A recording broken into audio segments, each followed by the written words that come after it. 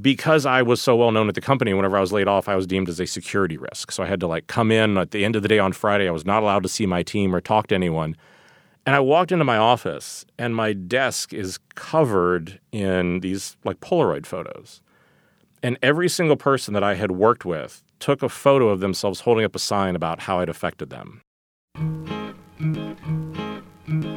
This is Design Matters with Debbie Millman from DesignObserver.com. On this episode, Debbie talks with designer Stephen Gates about why it's important for a brand not to be liked by everybody. For most brands, whether they are personal, whether they're for companies, people will try to I want to please everybody. I want everybody to love me. And that's just not real. Here's Debbie, first with a word from our sponsors. I love music. I love listening to music and entertaining with music and singing along with music. And I love music playing all through my house. Even before Sonos asked if I'd be interested in partnering with them, I had a Sonos system in my home. I chose Sonos because the acoustics are breathtaking and the design is world-class. Speaking from years of experience, everything about setting up a Sonos system is easy and intuitive. All you need to do is plug in a speaker and open the Sonos app. I can control the sound through my app, through Apple AirPlay 2, or my favorite, with my voice. And the sound? Well, the sound is glorious.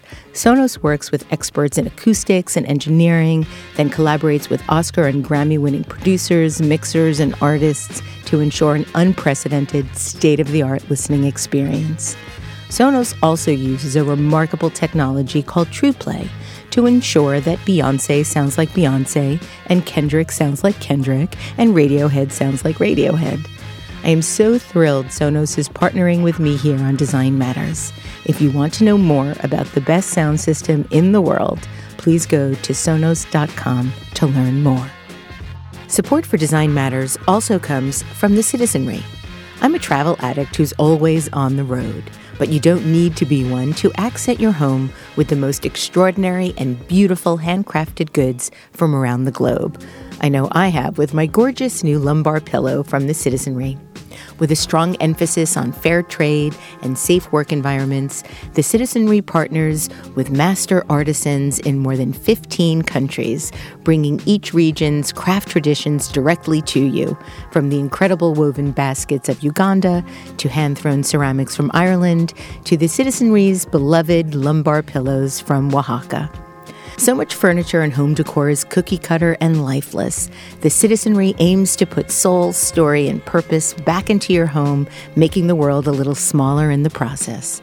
For a $50 gift voucher toward your first purchase of $200 or more, go to citizenrypodcast.com and enter promo code DesignMatters, all one word. Again, that's promo code DesignMatters at citizenrypodcast.com. That's spelled CITIZENRY podcast.com. Most designers discover design.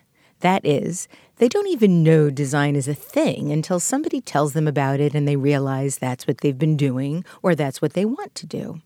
Not so with Stephen Gates. His father was a creative director and he pretty much grew up in an ad agency. He now has over 20 years' experience designing ad campaigns and digital experiences. He's been global head of design for Citibank, and he's now head of design transformation at Envision, where he works with brands including Google, Nike, and WeWork. Stephen Gates, welcome to Design Matters. Thanks so much for having me. Stephen, you've described ITC Serif Gothic as the design crush of your youth. Why and what was about it was so alluring? I think, well, for me, like you said, I grew up with a father that was a creative director. So my relationship to typography and design, I think, started in the most old school way, in that my dad used to have this 700-pound cast iron letterpress that sat in our parents' basement. For me, what that meant was, I had this incredibly artistic and creative upbringing. So my dad and I would go down in this small room in the basement of our house, and that we would kind of write my own children's storybooks, and then I would go about typesetting.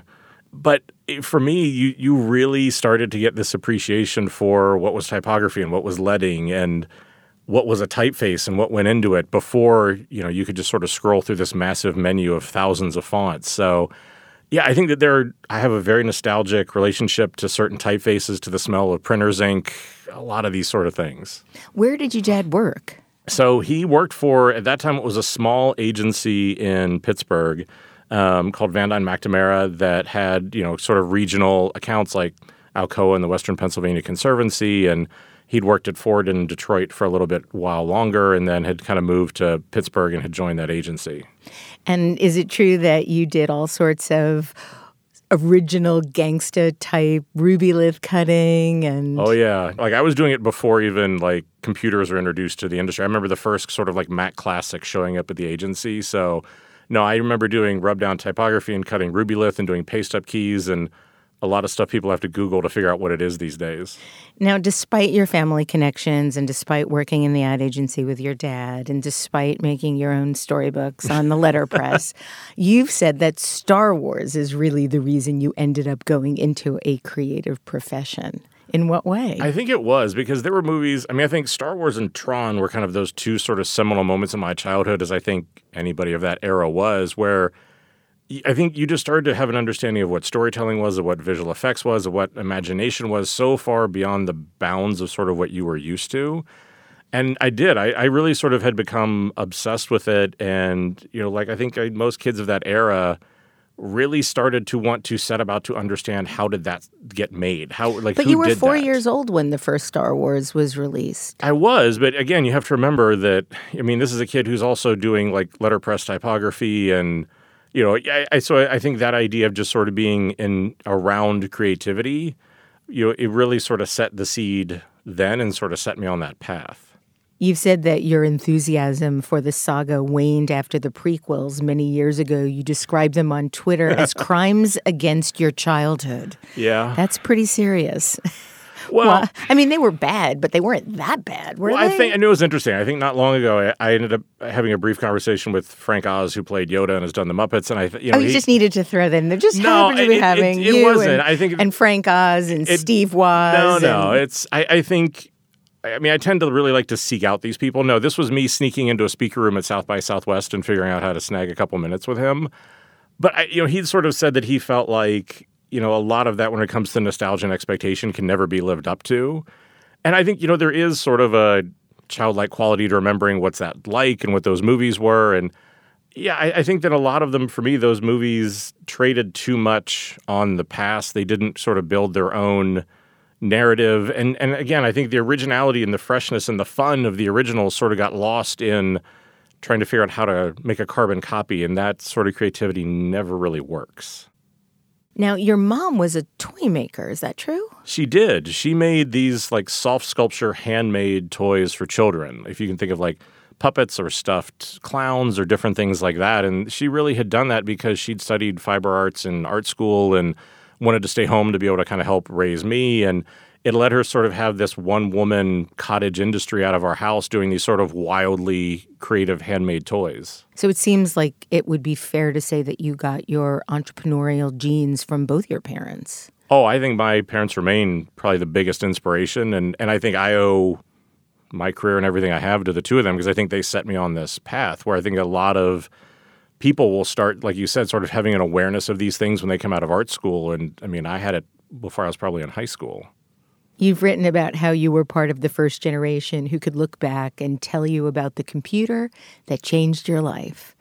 Which was yours? Mine was probably a very, very old original Texas Instruments. I don't even remember what the model number was, but it was so old that you used to have to get magazines where if you wanted a video game, you used to have to write the code out of the magazine and then sit there and debug it and then record it on like an audio cassette. Yeah, I feel like I date myself horribly, but that was sort of the one that showed me, okay, how did you add code and technology into art? What was the interplay between the two, even in such a primitive form? And again, sort of helped me in that next evolution of my kind of creativity. You've said that having an upbringing with creative parents helped you see that even the newest technology isn't much different from a pencil. Yeah. Do you still feel that way? Absolutely. Because I think in a lot of cases we get very caught up in production technique. We get very caught up in technology. We get very caught up in a lot of those sort of things. But at the end of the day, storytelling really hasn't changed that much, no matter what the medium is. If there's not a human truth at the center of it, if there's not a message, I don't care if it's social media or anything else like that. If you aren't doing that, then yeah, they aren't that dissimilar from a pencil. But I think a lot of people, especially in digital, they get very caught up in the technique. And, as with anything, cool doesn't stay sold, cool doesn't stick around, but a really deep kind of meaningful experience will. Do you still use a pencil frequently? Oh, absolutely. I often joke that I have this problem where I can't talk about an idea without sketching some part of it. I think this goes back to like my father. We always used to walk around with like a vellum pad and a Sharpie. I think, for me, it's an iPad and an Apple Pencil, but no, I constantly kind of do that. I think even the best teams that I work with, I used to joke whenever I knew I had a really good relationship with them, when I could kind of like make 3 lines and a noise, would be like, okay, it's like this, and it kind of goes, whoosh, and they go, okay, and they'd be off to go work on something. Oh, so an actual noise, not a pencil noise, which I love like the sound of pencil on paper, but a shoot or a yeah. Now, you've referred to yourself as an outsider when you were in high school, as you were growing up. In what way? Oh, in a lot of ways. I think I went to a public school that was in, this was in Pittsburgh in the 80s, whenever the city was going through a hard time. Half the population had left. It was a school that was predominantly African-American. I was one of just a handful of, kind of white kids that had gone there. So I think one hand racially being very much on the outsider. I think I was in the gifted program, so that makes you very much on the outsider. I think, I spent a lot of my time working in my dad's agency, so I spent more time with adults than with a lot of other people. So a lot of cases for me, my best friends were adults, which was not the way most high school kids grew up. And so, yeah, I think that for me, it really had always been where I was, I was kind of a kid among adults, but I felt like I was adult among kids. And I never really had a place that I kind of felt like was mine. You said that you're not sure you had much choice but to go into design. Yet I read that your parents didn't really want you to have a career in the arts, which is so unusual given their careers and the influence that they had on you. Why didn't they want you to do something in the creative field? It wasn't that they didn't want me to do the creative field. I think they didn't want me to feel like, since that was what both of them did, that it was sort of predetermined that that's what I had to do. Did it feel that way to you? I think that it did because, they were very much into taking me to computer programming classes, or I was interested in marine biology. I had a very schizophrenic sort of interest set whenever I was at that age. And so I think, they just sort of wanted to encourage me to kind of be what I wanted to be, and I didn't have to go to school where they went to school. I didn't have to go into what they did. But I think, whenever you surround yourself with that, and when you come from that, and it almost feels like it's genetic sometimes, for me, that was, no matter what I did, I was always sort of drawn back to that place. And did you always feel like you knew you wanted to be a designer or work in a creative field? I think I always knew I wanted to be creative. I think whenever I had sort of gotten to college, there was that joy of like teenage angst of like, I'm going to be creative, but not the way my dad does. So instead of, whereas he'd worked in print, I had decided I was going to go kind of explore what was the early days of digital and doing things like that to kind of strike out on my own. Because, that was sort of me trying to find my identity. But no, I think that for me, that was always what I really loved. You went to Syracuse University and studied computer graphics. Mm-hmm. You then went to work as an interactive creative director at Virtus, collaborating with clients like Disney and Motorola and Intel. And you then became the creative director at TM Advertising. Yeah. At this point, did you prefer advertising to design, or were you looking to have that sort of range? I think at that point, I liked the range because I think, I very much because, I'd worked at my dad's agency since I was 12. I understood advertising very well. And, I'd gone to Syracuse because that was the first degree-giving program. At that point, it was called computer graphics. They didn't know what digital was then. And so I was this sort of weird bridge where I could speak to the old school kind of creative advertising creative directors, but then at the same point I could program and I understood this sort of new technology. So I was this kind of interesting bridge to be able to work between the two. And so I think that was both at Virtus and that at TM was just sort of figuring out, what did that even mean? How did you navigate through the different roles in an agency and end up on the creative side? Did you ever consider strategy? Did you ever consider account management or production? I think a lot of it for me was very early on. Again, whenever you have the advantage of starting in an agency when you're like 12 or 13, I very quickly realized that the thing that was going to differentiate me was my ability to have ideas, my ability to pitch and sell, and that just doing design was going to be a fairly limiting career because, you have to start with that sort of base execution. But as I looked at the work that I found really interesting, it was well beyond that. So I think that for me, it was how do I get into doing more of the new business work or doing more pitch work or getting more into the ideation, because that was more of where I wanted to center my career, that it was great that I could go in and design this stuff, but I could really sort of see a fairly short runway on that. In 2006, you became Senior Creative Director, Global Digital Brand Design and Innovation at Starwood Hotels and Resorts Worldwide, which owns the Westin, Sheraton, W Hotels, the St. Regis, Aloft, Design Hotels, and more. And you said the design team was overlooked when you first got there. Was that something you knew before you got there? Were you hired to make a difference in that way in which they were being perceived? No, it was. That was a job I think I turned down 2 or 3 times because it was just the setup was wrong. In what way? Because they were reporting into like project management. They were aligned the wrong way, that the way they were going about their work was wrong. And I had started at that point to realize that in my career, I was never going to have more power than the moment between when a company decides that they want to hire you and when you say yes. Correct. Because the ability to set up years of success to come can really be dictated in that moment. Because once you're there, then it's kind of like, great, you lose all your leverage. You're trapped. Right. And so I kept turning it down because it was reporting to the wrong people. And their head of digital just said, look, can you fly to New York and we have dinner and just talk? I think you're the person we want. And I felt like I had nothing to lose. And so I showed up with this rather extensive, 10 or 14-page document where I detailed in depth what I thought was wrong with their brands, what was wrong with their website, what was wrong with their team structure, thinking this person's going to go, you're out of your head. Showed up, reviewed this whole thing, and he said, this is exactly what we need. These are the changes we need to make. Do you want the job? And it was like, oh crap. That's ballsy.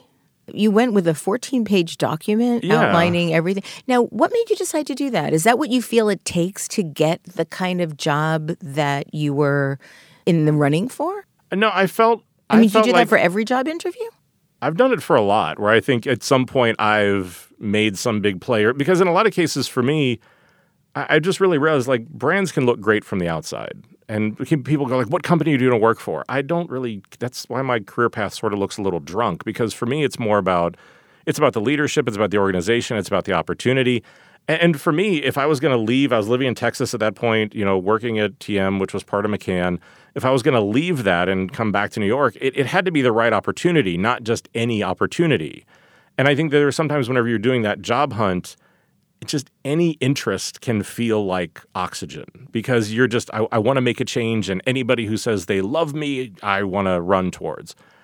And I just kind of felt like, look, if this is really going to be right, if they're really serious about making this change, this is what I think it's going to take. And anything less than this is not going to be a job that I'm going to want. The worst that was going to happen is they're going to say no. And that was fine. And that was going to prove that wasn't the right job for me. But like I said, I think for me, that moment set the success up for the next 9 years that I was there. Do you have these standards in all areas of your life? I don't know. I think that I try to be clear about what matters. I think I try to be clear about what matters to me, about what is negotiable and what is not. And some people, I will absolutely love you for that. Other people will describe you as divisive or difficult. But I really feel like in many cases for me, if I was going to go about building a brand, if I was going to go about creating something, I want to build a brand that is strong enough that somebody would actually hate it, because it stood for something that was strong enough and clear enough that you could say, yes, that's for me, or no, it's not. And I just felt like so many people were running around trying to be what everybody else wanted that they were missing who they were. What were the first changes you made when you got to Starwood? A lot of it for me was just really looking at how did we shift from being an organization whose value was design as an execution to having our value really be about creativity and ideation. Because whenever it was just purely design and the executional piece of that, it was always going to be viewed as a commodity. Because it was always just, here's a solution to be vetted, not a problem to be solved. And that was a real issue. So a lot of it for me was I needed to change the organization around the team to get them to see the creativity and the power that was there, but I also needed the team that was there to believe that they could do different work, that they could be better. And I really saw that the talent was there. It just had sort of been overlooked and a little bit kind of abused and neglected for a little bit too long. In addition to that period between when you've been offered the job and when you formally accept the job being so critical to a job's success, I feel like the first hit out of the gate, that first success that you establish, is also critical in establishing credibility. What was your first success in that new job? I think my first success was really going in and just saying, look, we have a process. We have a way that we're going to go about this. For me, it's never been about going after what's the big cash cow, what's the big project, how do I make a big splash? Because those are the areas that are going to have the most resistance. Why? Because they're the ones that have all the money. They're the ones that have all the political capital tied up into them. They're the ones where you're going to find the most resistance. So for me, it's looking around and saying, okay, what are the ones that are important but maybe are a little bit neglected? And at that point, there was an extended stay brand called Element that we were working on. And it was sort of trying to get figured out. I was like, look, that's where we're going to go and sort of invest the time and the design and to be able to do that.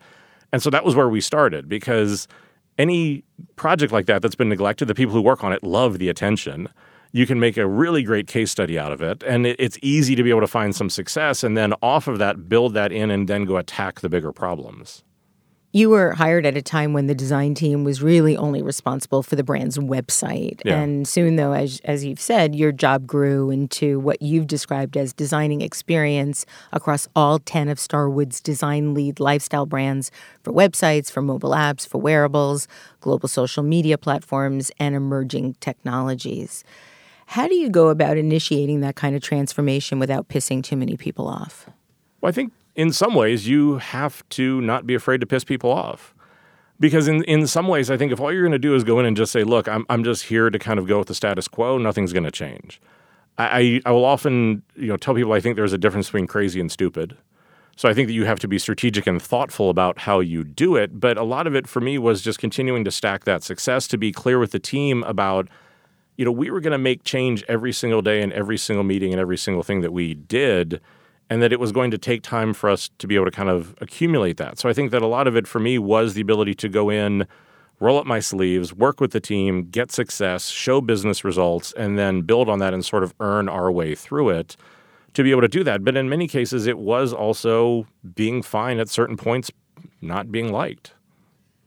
I've been listening to your podcast quite a lot in preparation for today's show, and you often critique your abilities in lots of different ways. And I was struck today, I was in a taxi listening to, I think it was episode 58, where you talk about how you might be difficult to work for. Mm-hmm. You might have used the word asshole. Yeah. Talk about that. Well, I think it's a process that I've been working through. And because in many cases, that's sort of the problem in creative leadership, is that on the one hand, I have a vision, I want to have influence, I want to be able to drive the team. But on the other hand, nobody wants to work for somebody who just tells them all what to do.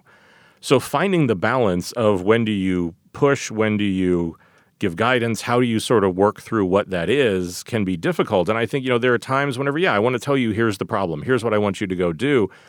But I think, for me and my leadership style, there's always sort of been an or else and being unafraid to be truly honest about what do I really think. And some people will take that really well and really appreciate it and respond to it.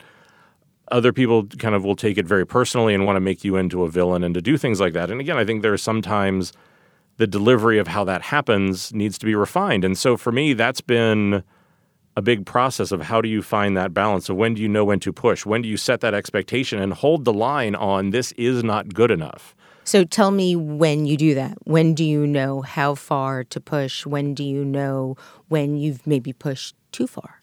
I think in many cases for me, I try to spend most of my time giving insights, giving direction, talking about the problems that haven't been solved, trying to set expectations about when do I need this to be done and kind of what it is that I'm looking for. The more times that comes back, then it's trying to respond and respect the team and understand their process of saying, okay, do I need to leave them alone? Do I need to push on them? Do I need to be honest with them?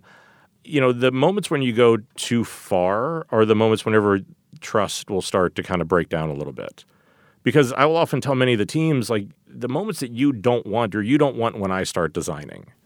Because those are the moments when I'm not sure that we're going to make it, and I feel like I need to step in.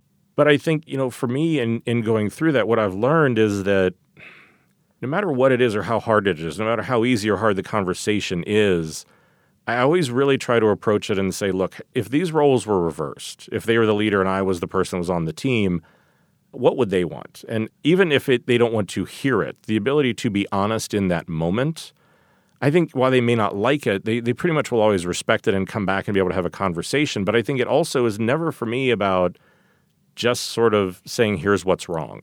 Negativity is so easy. It's so easy just to be able to point out and rip everything down, but to be able to say, okay, look, here's how we're going to work on this together. Here's how, and I think that for me has been the evolution of not just saying, okay, this isn't good enough. Here's the plan. This is what we're going to do. This is how I want to support you to be able to do those things to help sort of build them up. Because when they find the breakthrough, whenever they find that growth, I think that's sort of what my role as a leader is to try to help get them to those moments. Talk about how you approach and deal with conflict, both from people that report to you and people that you work with and collaborate with.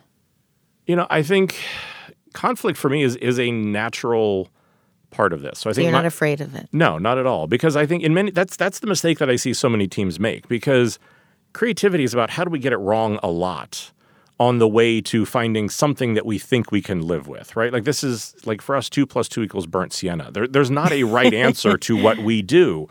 And so for me, the ability to say, look, we should have differing opinions. We do need to push each other. We need to try to break our ideas.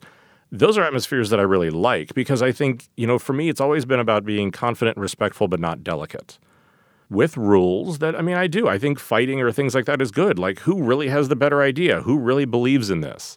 But I think a lot of people aren't sure how to deal with that. Like just because I have an issue with something or I want to debate something, that isn't necessarily a bad thing. So sometimes you almost have to stop that, moment and back it up and kind of go, look, I'm just having a discussion about, because you can watch their defenses start to come up. You can watch them start to get emotional. It's like, look, that's not what this is.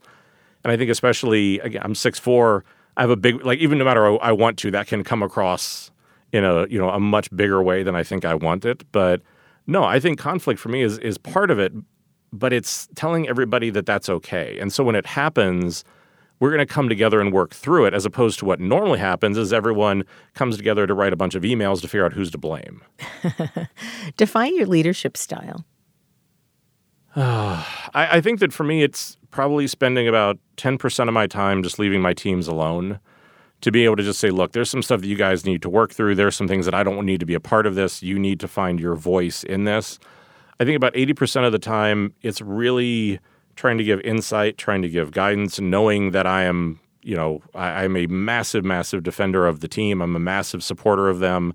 Because I think the two biggest things that I try to ground that style in is that one, like the work you do tomorrow is going to be better than what you did today. And if it hits the fan, I'm there. In no matter how easy or how hard that is, and that other people in the company know if you do something dumb, you screw over my team, I'm coming. And then I think the last 10% of the time is, look, we are out of time, budget, capital, patience, whatever it is, and we just need to do this particular thing. But for me, it's trying to keep the first and the last to the nuclear options. But it's trying to be basing it in honesty. It's trying to invest in the team and understanding their style, that it's not that just because I create this way. I think it's trying to hire people that have perspectives that are different than mine, because those sort of tensions, I think, are really, really important. In 2012, you became the vice president of global brand design and innovation at Starwood. And true to your title, you honed in on innovation. And discussing innovation in Fast Company, you said, if you're focused on mimicking what everyone else does, or if you literally take results of focus groups, you will tend to only innovate in small leaps because you're just going to innovate on the problem that's right in front of you. Mm-hmm. So how do you go from leaps to bounds? I think you realize that for most companies, the trap is that you tend to get stuck in this place where I'm only thinking and innovating as far as the project in front of me. I've been told that I have this brief with this budget and this amount of time, and that's as far as my thinking is going to go. I think too often you listen to the average consumer, which I just don't believe in. I think average consumers lead to average insights. I want to start looking a little bit more at the edges for the amateurs and the professionals. I think it is kind of saying, look, any organization is probably like the Queen Mary. It's not going to turn quick. It's not going to innovate quickly. But the ability to set a vision, to start with a truly honest conversation about what is our actual customer experience. Not do we tell ourselves what it is, but how do we actually start with that? And then how do we figure out where do we want to go?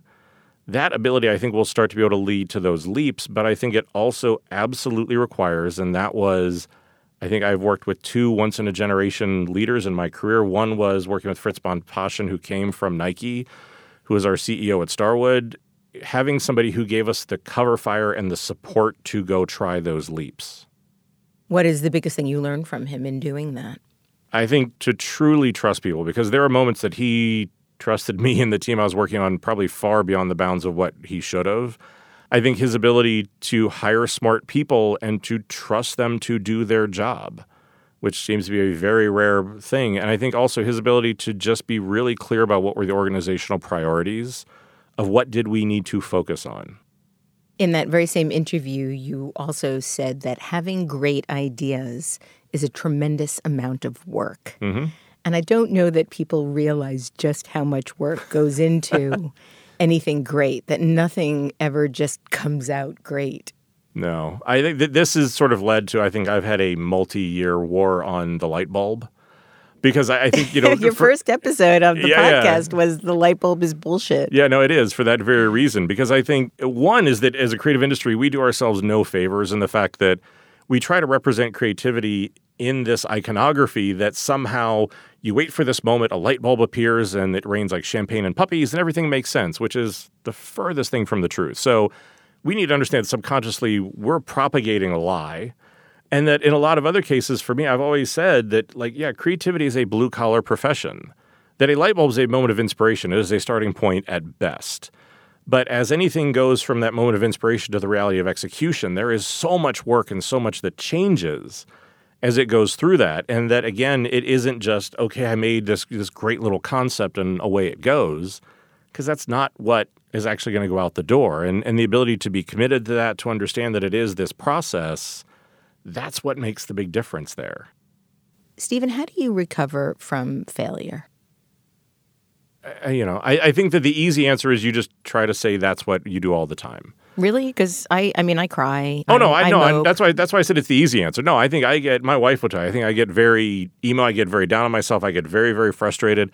I think, in a lot of cases for me, it is trying to remind myself that it is a part of the process, that the only way I'm going to find confidence, the only way I'm going to find growth is through failure. I think your brain tries to trick you into the opposite, that do what you always do well and you'll be confident. It's no, that's where you sort of become apathetic and stale.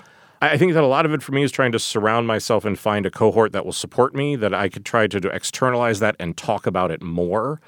I think too many of us wear these masks where we all try to convince ourselves and everybody else about how great we are and how wonderful it is. And social media does no favors. It's I'd love if this year for Halloween everybody went as who they pretended to be on social media. But I think it's just we just get to this place where we don't want to talk. We sort of fetishize the beginning and the end, right? We love the brief and we love whatever the output is. But for me, it's sort of letting myself have that moment of being upset, of taking whatever that defeat is, but just time boxing and saying, okay, look, you get till tomorrow morning and then just buck up. We got to move on. We got to figure out what the solution is. Andy LaMonica said this about you. Stephen's tentpole principle, and one that is echoed by a lot of successful creative leaders, is empathy. Would you agree? And if you do, tell us a little bit about how you regard and foster empathy. Empathy for me is the ability to not have the arrogance of thinking I am my consumer. Empathy is the ability to not just walk a mile in somebody else's shoes, but to continually go back and revisit who that person is.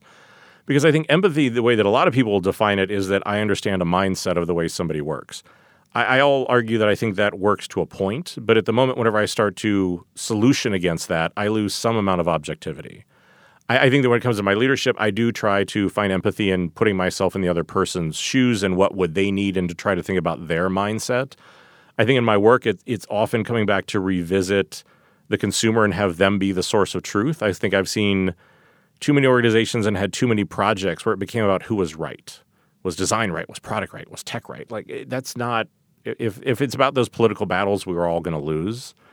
But I think that empathy for me is the fact that whenever I'm designing, leading, whatever that is, it's not just about me. So I think that there is how do I bring my perspective? How do I bring an interpolation of what it is that I'm seeing, but understand that my opinion is not the end-all, be-all?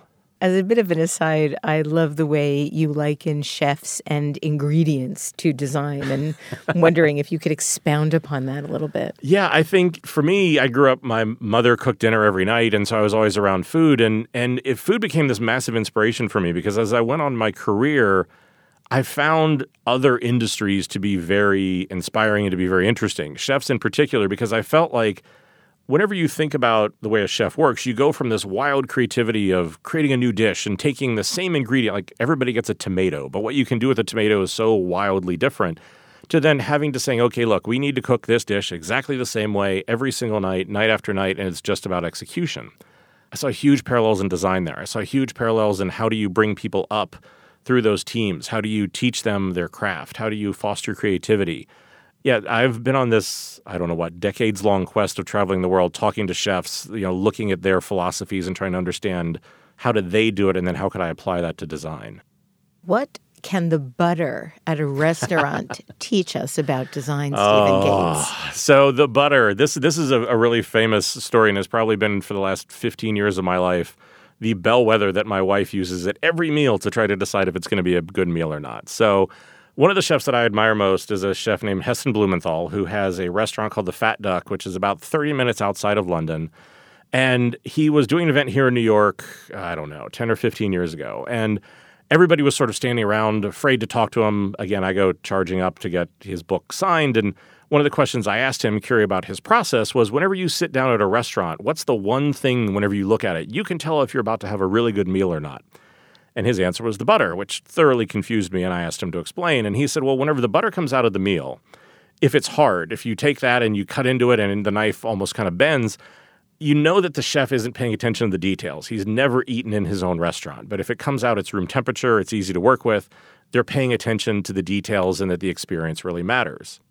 So for me, it was like this really resonant moment about, how no matter what you do, no matter what your position is, you always have to go back and think about what is your version of the butter. What is your version of the butter? My version of the butter is the fact that no matter what I design, at the end of the day, whenever it gets in front of one of my consumers, it is what it is, right? Like the reasons why that butter is hard or cold, the reason why somebody thought about it don't matter. There's just the reality of, it's in a really good place or it's not. And I think in a lot of cases, as creatives, we get really good at rationalizing why it works or why it doesn't. Yeah, the butter has to be cold, right. Otherwise it'll spoil. Well, and that's right. And that's that sort of thing, as opposed to, if you set it out and you put a timer there, and again, you sort of think about the details that surround that, then that yields this really good experience. Because I think in too many cases, yeah, you can let the process and the excuses and all these other things sort of overcome the fact that at the end of the day, whenever that butter hits the table, it is what it is, and nobody understands or cares why.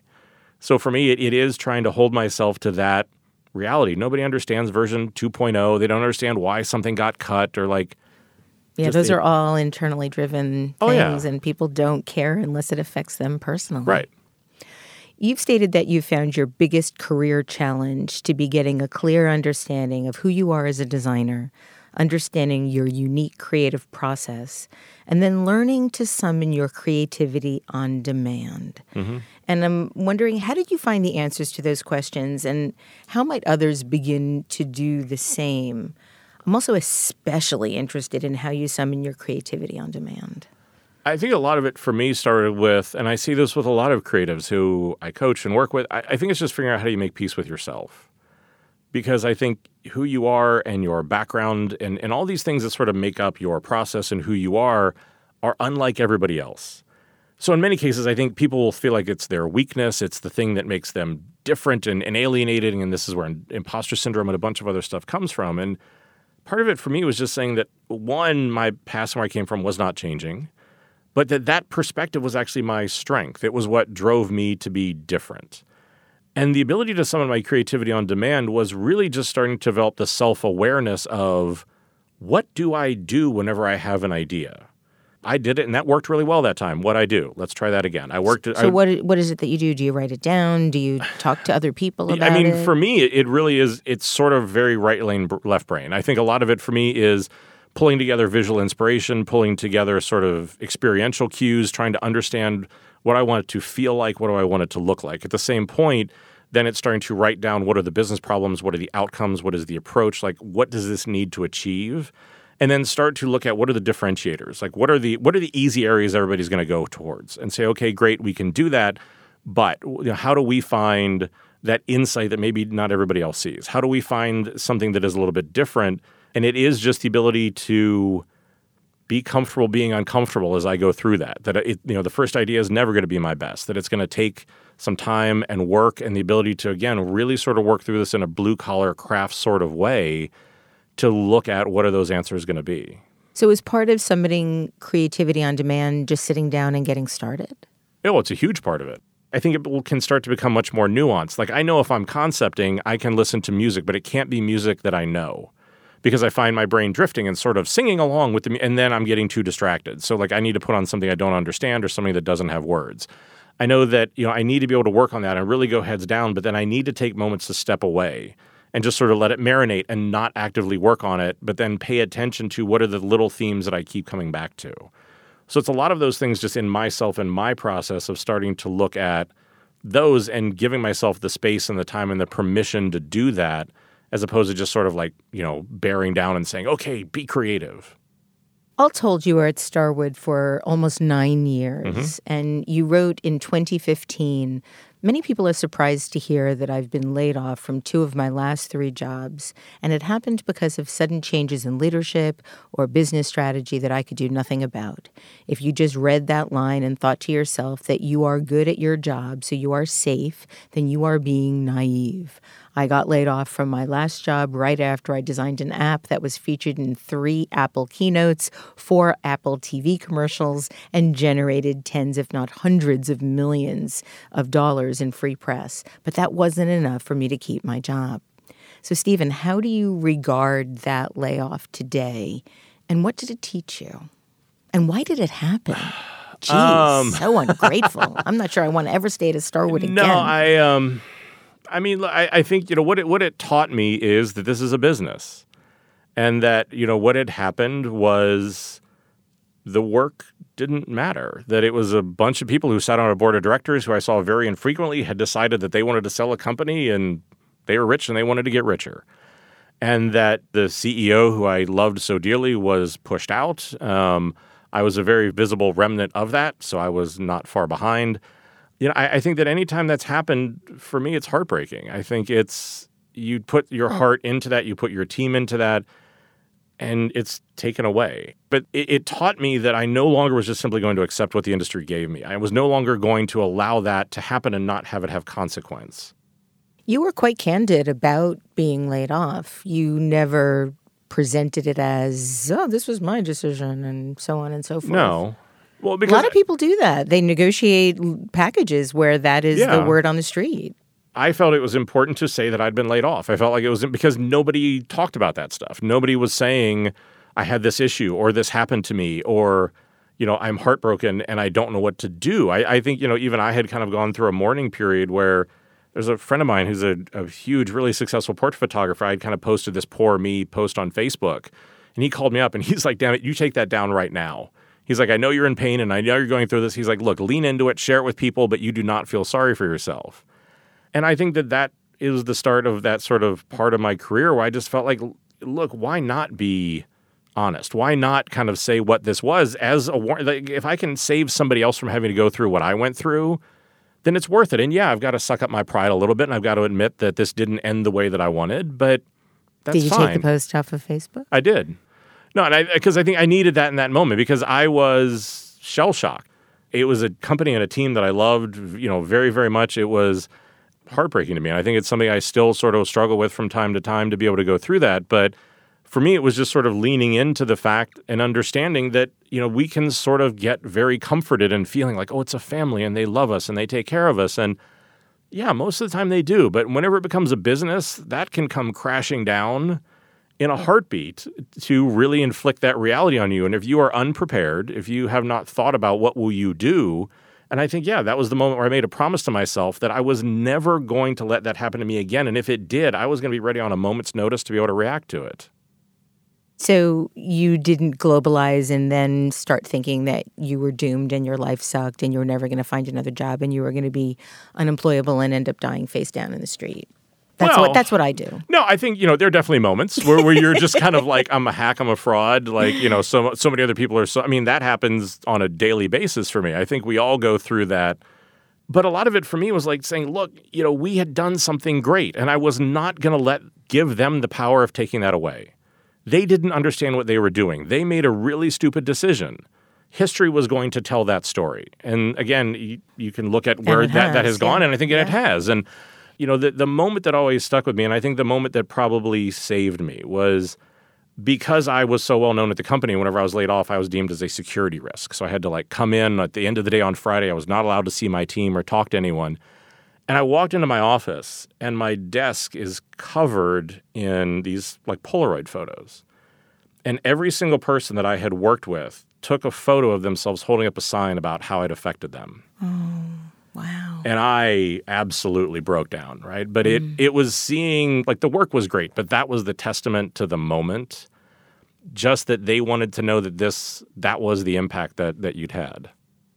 Well, you didn't end up face down on the street. No. You ended up joining Citi, as the senior vice president and global head of design in 2015. And as I understand it, Citi has numerous in-house design teams in addition to external agencies. Had you worked in those kinds of fragmented environments like that before? It seems like it would have been a tall task with a fair amount of cat herding involved. Yeah, well, I think I'd had some experience with it because Starwood had 12 different brands. That's so we true. had 12 That's different true. brand teams. So Yeah, it wasn't that foreign to me to be able to sort of have to plug in and plug out of all those different things. I think for me, though, working in a 300,000 person organization, trying to set up the first sort of centralized design team, doing a lot of those things was very different at scale. And I think also just, that role is sort of the first in a 210-year organization. The muscle memory to the old ways of doing things tends to be much stronger. What was it like having to communicate in the world of finance versus the world of lifestyle at Starwood versus Citi? I think what I tried to bring to Citi was the same thing that I had learned at Starwood, that at the end of the day at Citi, what we weren't doing is we weren't talking to our customers. We had kind of said, we understand who they are and we have personas. And for me, it was no, look, we need to get back to having them be the source of truth. We need to understand what do they want. And so kind of putting the consumer a little bit more back at the center of the work and trying to cut through some of the politics and a lot of the red tape, that was sort of the thing I think I was able to bring in there to be able to help kind of change things there a little bit. When it comes to executing really big transformations with companies, as you've done, where do you tend to get the most pushback? Is it the C-suite or is it the consumer? It absolutely is internal. Because I think, the consumer at the end of the day, if you're able to deliver something for them that meets an unmet need, they'll always kind of go along. They may, buck against it a little bit because if it's a change, they aren't sure that they like that, but ultimately they'll sort of go along. No, I think that in many cases what I've found is whenever I come into organizations, whenever I come in, I will try to make sure that I have executive buy-in. I know how to work with the team and to be able to sort of get them behind me. It's everything between my team and the executive leadership that's the problem, because I think for a lot of people, I used to have a poster that sat in my office that said, comfort is the enemy of greatness. Because in many cases, people just want to do what they've always done. They don't they want to be right. They want to be in control. They want to do what they know. They are very afraid of change and a lot of those sort of things. And so that's what that pushback is. And so a lot of it is, how do I create structures to bring them into the process? How do I kind of be the Sherpa in the creative process to still let them come along and to take some of the credit and to do those things that I know? It's almost like organizational kung fu. How do I use their momentum back against them and give them what they want, but sort of affect this change in a way that they maybe aren't completely aware that it's happening? Paula Scher once famously said that clients don't give you the big bucks because you are a big agency or big talent. They give you the big bucks to navigate through all the stuff that they have to have you understand and try to get through. Right. Well, I think that's, because for me, the thing I'd always tell my team and when you want to do organizational change is you have to remember everybody's creative. If you walk into a kindergarten, you will see everybody's a painter, everybody's a singer, everybody's a superhero. Our education systems, our society, all these other things have sort of gotten in the way and have let us forget that we were creative or we've become uncertain or scared of it. So the ability to sort of bring people back into that, to make it comfortable for them, to be able to show them that there is a way and a structure to be able to do it, they will, but you have to sort of get them over that fear.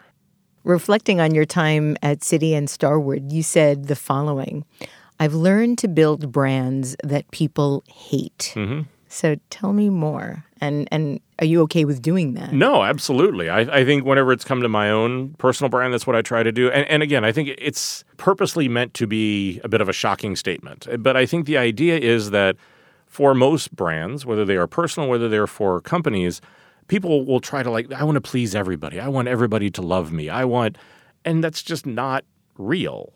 So in many cases, for me, the ability to say I want to build a brand that somebody hates is that it stands for something that is strong enough. It has beliefs that are clear enough. It has a point of view that is distinct enough that somebody can say, yes, that's for me, or no, it is not. And I think, whenever you looked at the work we had done at Starwood, that was very much what it was about. W was about design, music, and fashion. That is absolutely for some people. Other people are like, look, I'd much rather go to a St. Regis or a Westin or a Sheridan, and we build out lifestyle brands around that. But for me, it's just trying to force that clarity, that perspective, that consistency, but also that kind of force of perspective that, look, this is what we really stand for. You have mentioned a few times over the show now the notion of a personal brand. Mm-hmm. And I often have squeamish feelings about that term, mostly because I define branding as manufactured meaning. And so if it's a personal brand, then you're manufacturing meaning for yourself and the way you are positioning yourself in the world. I tend to like to think more about reputation. But tell me what you believe personal branding is or isn't. Yeah, I think that for me, a personal brand is the ability to just say, this is what I stand for, this is what I believe. But if it is manufactured, then that absolutely is a failure, right? Because I think for me, and this may get into nuance, I think reputation for me was a little bit more about, are you sincere in the way that you go about things? Like if you say you're going to do something, do you really do it? The personal brand for me is something that I come back to a lot because I see almost no creatives understand it or invest in it. I think that for me, it starts with understanding what is your perspective, what is your process, what is your voice, what do you believe? I think, those are three of the interview questions I would ask most often of people is, can you tell me how you have an idea? Can you tell me kind of what you believe in and what your brand statement would be? And can you tell me what you need to be happy? Almost no one can answer those questions. People have come back 3 days later saying, I haven't slept because I don't know the answer to those. Those are big questions. But I think, for me, you can see I would argue you can see the reason for the need for a personal brand. Open most any resume, open most any portfolio, talk to most any person. And what you see is a list of where it is that they've worked and where they went to school. That is not who they are. That is not who I want to hire. That is not what you are putting out into the world. But what would you rather see? Who are you? What do you believe? What makes you different? What are the things that you want to bring to the team? Because for me, I've met tons of really, people who have the best pedigrees, gone to the best schools and worked at the best places who couldn't fly off a boat and hit water whenever you ask them to be creative. But I've seen other people who have worked at none of those who are absolutely brilliant. So for me, the personal branding idea behind that is just simply the ability to say, this is what matters, this is what makes me different, because we do it no matter what. Whenever you go on a job interview, you're trying to figure out, is this a good fit for me or not? But we do that very privately, because if you do it publicly and you say, this is what I stand for, well, maybe people like that and maybe they don't. And if they don't, I'm not sure how I feel about that. Absolutely. Absolutely. One of the things that I encourage both my undergraduate and my graduate students to do is to create a mission statement. What do they believe in and why? And that is constructed from knowing what their strengths are as well as the areas that they might actually think are weaknesses, but very well may be what helps to differentiate them in a really powerful way from a creative perspective. Right. No, and that's why I said it. And I think for me, the nomenclature, whether it's a brand or a statement, but for me, it's taking the time to do the work, because I think I see so many creatives who don't have any understanding around that, who don't understand, what do they bring to the table, or even what do they want? What is the benefit that they bring? And that's I think, the most important question. And whether it will help you in the job that you're in today, it's going to help you in the next job that you get. But having that sort of clarity and saying, like, look, this is what matters, I think is really important, because if not, then you're 20 years into your career going, look, I don't understand why I'm not happy or why I'm not getting the jobs that I think that I want. How did I get here? Right. And so, I think that for me is why that becomes so important. In 2018, you left Citi for Envision, where you've been for the past year and a few months. As you said at the time, when I was looking around, the only place that made sense to join was Envision. So I have a couple of questions here. Sure. First, what exactly does Envision do? And what made you want to work there? So what we do is we create the tools that if you're creating any sort of digital product, an app, a website, anything like that, it started with, and most people will know us for, it gave you the ability to go in and prototype that. So the ability to put the designs together, to be able to look at it, try it out, put it on your device, see what it looked like before you invested in a whole lot of code and things like that. I think in the years since, it really has become a truly connected workflow. So the ability to have a 300 or 400 person whiteboard all the way through how do you hand your designs over to your technology team. It's an entire kind of suite of tools to be able to do that sort of work. And I joined one because I felt like whenever I was looking at the industry and what was going on just in digital tooling, I felt like they were really getting the trends and looking at what was going right way more than anybody else. And the fact that, they would recognize the rise of things like design systems or kind of the need for being able to do higher fidelity prototyping, things like that. But how it started was it was a job I wasn't looking for. I had decided I was going to leave Citibank, had kind of strategically reached out to a few people. Clark from Envision, who is the CEO, if you ever around that, everyone gets emails from Clark from Envision. I always want to know if he's a real person, which he is. He and I had a conversation. He just said, look, what do you see is going on in the industry and where, what should we be doing? And I said, look, there's a lot of great tools out there. But as I look at the industry, what I think is holding teams back is their ability to understand how they deal with everything that surrounds that work. How do they get better at politics and business strategy and elevating the impact of design and doing a lot of things like that? And he said, you know what? I completely agree with you. Can you write a job description for what it would be for you to go fix that? 14 pages long? Yeah, well...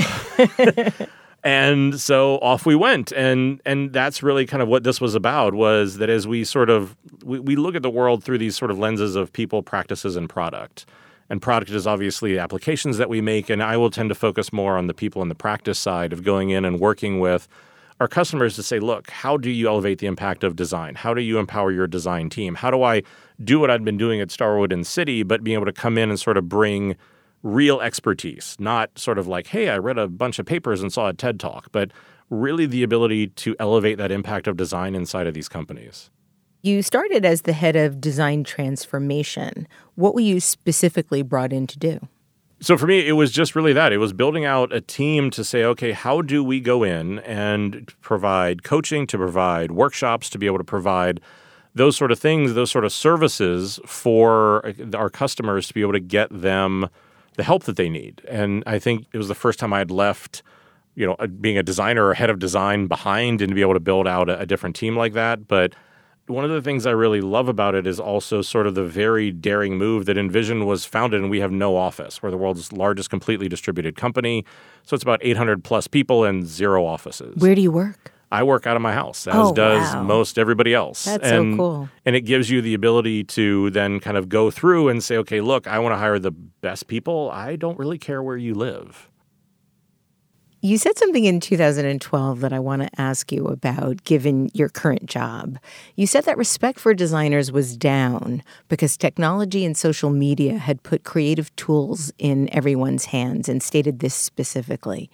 Many creative professions have been devalued because people confuse the executional act of creation with the creative process of creating something that has lasting meaning. Do you think that this has stayed the same or has changed? I think the sentiment I still agree with. I think, my perspective has broadened since, over the resulting 7 years, that I think in many cases there still is a confusion between the actual act of creating a visual design and sort of going in and doing the executional piece of that with the creativity and the ideation of it. But I think that was the start of a line of thinking that for me, in many cases, design has evolved in many spaces from being visual design to being more product design. So with that has come the need to be more inclusive in your process, to bring in product and technology, to understand data and research. And it's just it's become a lot more sort of nuanced. And I think as an industry, this is where we struggle because so many of the design leaders are still sort of stuck back in visual design. And they aren't sure how to break through. They aren't sure how to sort of elevate that impact. We recently did a study of kind of looking at, it was the world's largest sort of global study of design maturity, where we saw like 83% of the world's design teams are sort of stuck in the middle to the bottom on design maturity. And I think What does that mean? What aren't they doing? I think what they're not doing is they can't figure out how do they transcend what they're doing to have organizational impact. They're good at transforming their teams. They are good at being able to do better looking work. But whenever it comes to creativity, whenever it comes to how do I get my peers in other disciplines, how do I get executives to truly value and understand what we do beyond the quote unquote make it pretty, the ability to do that sort of breakthrough and breakthrough organizationally, or even if you have that seat at the table, to leverage it to real impact. That's the place where a lot of them are really struggling. If you had one piece of advice to give those senior creative directors and VPs of design that might be listening, what would it be? Go out to your partners and ask what's keeping them up at night. Because I think in many cases what we do is we'll kind of say like, oh, well, this is the challenge we want to take on, or this is what we want to, design a beautiful button, or we want to do this sort of thing. Go out and try and figure out, what is keeping them up at night? What are those sort of business challenges that they have? What are those sort of things? And then how do you go to help them to demonstrate, one, what your value is, but to also bring a different approach, bring in design thinking or design sprints, bring in some sort of a creative process to help them be able to really achieve those. Because I think in many cases they're struggling and can't figure out how to break through and get to do that. And again, instead of sort of siloing those two things off, figuring out how do you come together to solve it. Stephen, the last thing I want to talk to you about is your podcast. Mm-hmm. You started the Crazy One podcast in 2016, which has been described as the Tony Robbins audio series for the design community. What motivated you to do this in the first place? I think I had spent, 10 or 12 years going through and doing public speaking, writing blog articles, doing a lot of different things like that. But I had this sort of one seminal moment where a couple of years ago I was at an event in Europe and had decided that I wanted to do a really personal story. I was going to try to take the mask off. I was going to try to be more honest and open about what I'd been struggling with in my career. And I had a young man who came up to me after the event, and he was sort of very hesitant to talk to me. And once we started talking, he started crying. And he said, look, I if I'm being truly honest, I want to be a designer, I want to be creative. And, the talk that you gave was the first time I felt like I heard somebody be honest. It was the first time I felt like what I was doing was right, because I'm in a place where either I'm going to become a designer or I have to go against my entire family. They've said, essentially, if you go and become creative, we're not going to support you, we're going to shun you. My God, that's harsh. Oh, it got worse. And I think, he'd said that it had gotten to the point with him where he was so conflicted and was so afraid of being alienated that he'd sold everything he owned to buy this conference ticket. And that, there were going to be two outcomes. Either one, he was going to decide he was going to go become creative, or he was going to go to a bridge outside of town and kill himself. Oh, my God. And I was and remain speechless. Like, I never thought that me sort of talking about what I'd been through would have an effect to that level. And so I came back and I was just completely focused on the fact that, like, my message needed to change. Like, me writing articles and me staying on it wasn't enough. And so the podcast was born out of that, to try to take on the issues that I felt like people weren't talking about, to take on and really share and sort of be vulnerable about that, trying to hope that at some point I would be able to kind of get to that next kid or that next person, or at least encourage others to honestly share their stories. Because if anybody in the world was at that place, over being creative or not, just something had to change. Do you know how that young man fared? No, I still keep in touch with him. I helped him. Okay, I kind of have taken him under my wing and continue to sort of try to help tutor him. And no, he's got a great design job. He in Germany, I think his family has started to kind of come back around that. And I think for me, it really was just, wanting to kind of share more and to try to help force more of these conversations. The name of your podcast the crazy one, came from Apple's famous Think Different ad and the line, "Here's to the crazy ones." You also, I believe you have the words tattooed on your arm. Yep. Yeah, I thought I saw that there. Tell me why this means so much to you. I think because I spent, 38 or 39 years of my life just being too consumed and, like I said before, of trying to be what I thought everybody else wanted me to be. And it wasn't until I was at Starwood and started to find success, where we had started to work with Apple and do things like that, that I realized that all the things that I kept feeling guilty about, all the things that I thought made me lesser, were the things in a different context that made me truly stand out and excel. Yeah, I mean, the line is from the commercial. And it's funny, many people at Apple have no idea I have the tattoo because I usually cover it up. It wasn't meant to be kind of a fanboy moment. It was meant for me to that every single day whenever I look up and look at, my right arm, to remind myself how I need to show up, how I need to be present, what my mindset needs to be. Some days it's an affirmation, some days it's a reminder. But yeah, it was for me to just kind of say, look, I need to show up and be honest in who I am. And yeah, the tattoos on both of my forearms are reminders to that point so that I never forget and go back to that place again. Stephen, my last question for you is about something I discovered in my research that really surprised me. Apparently, almost a decade ago, you had a food blog called The Rusty Foodie. You went deep on that, yeah. Which documented things like how to make the perfect mango caviar, which sounds really good. Yeah. How much cooking do you do these days, and why did you stop writing it? And what's the butter like in your house? So the butter is French. It's always French. There are certain things, like milk is always whole, butter is always French unsalted, because that's just the way life should be. I've always been a huge cook. I think I've actually trained, and I'm a trained butcher. I've gone to cooking school and different things like that. It's sort of interesting for me. It's just become an outlet that's way cheaper than therapy, because in the time horizon that I deal with a lot of my creativity, the ability to start and finish something that is creative and that I love in the span of an hour or two is incredibly satisfying. And I did. I became very enamored with sort of like molecular gastronomy and the kind of modernist cuisine, and started to push the boundaries around that. Had decided I wanted to kind of start being able to write about that, and just realized I was running out of time or sanity or things like that, and had kind of put it to the side for a while. But no, I think I'm still cooking multiple nights a week. And it's funny, a lot of the speaking schedule where I decide where I'm going to go talk in the world is based on if there are restaurants that I want to go to or chefs I want to go meet. Well, Stephen Gates, thank you so much for joining me today on Design Matters, and thank you for really trying to make a difference with your work. No, thank you so much. You can find out more about Stephen on his website, stephengates.com. That's Stephen with a PH, not a V. And on his podcast, The Crazy One.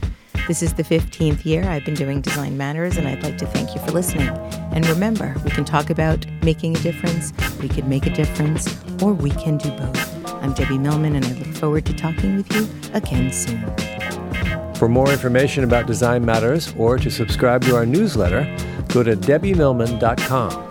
If you love this podcast, please consider contributing to our DRIP Kickstarter community. Members get early access to the podcast, transcripts of every interview, invitations to live interviews, Q&A sessions with guests, and a brand new annual magazine. You can learn more about this at d.rip/Debbie/Millman. That's d.rip/Debbie-Millman. If you subscribe to this podcast through Apple Podcasts, please write a review or just link to the podcast on social media. Design Matters is produced by Curtis Fox Productions. The show is published exclusively by DesignObserver.com and recorded at the School of Visual Arts Masters in Branding program in New York City. The editor-in-chief of Design Matters Media is Zachary Pettit, and the art director is Emily Weiland.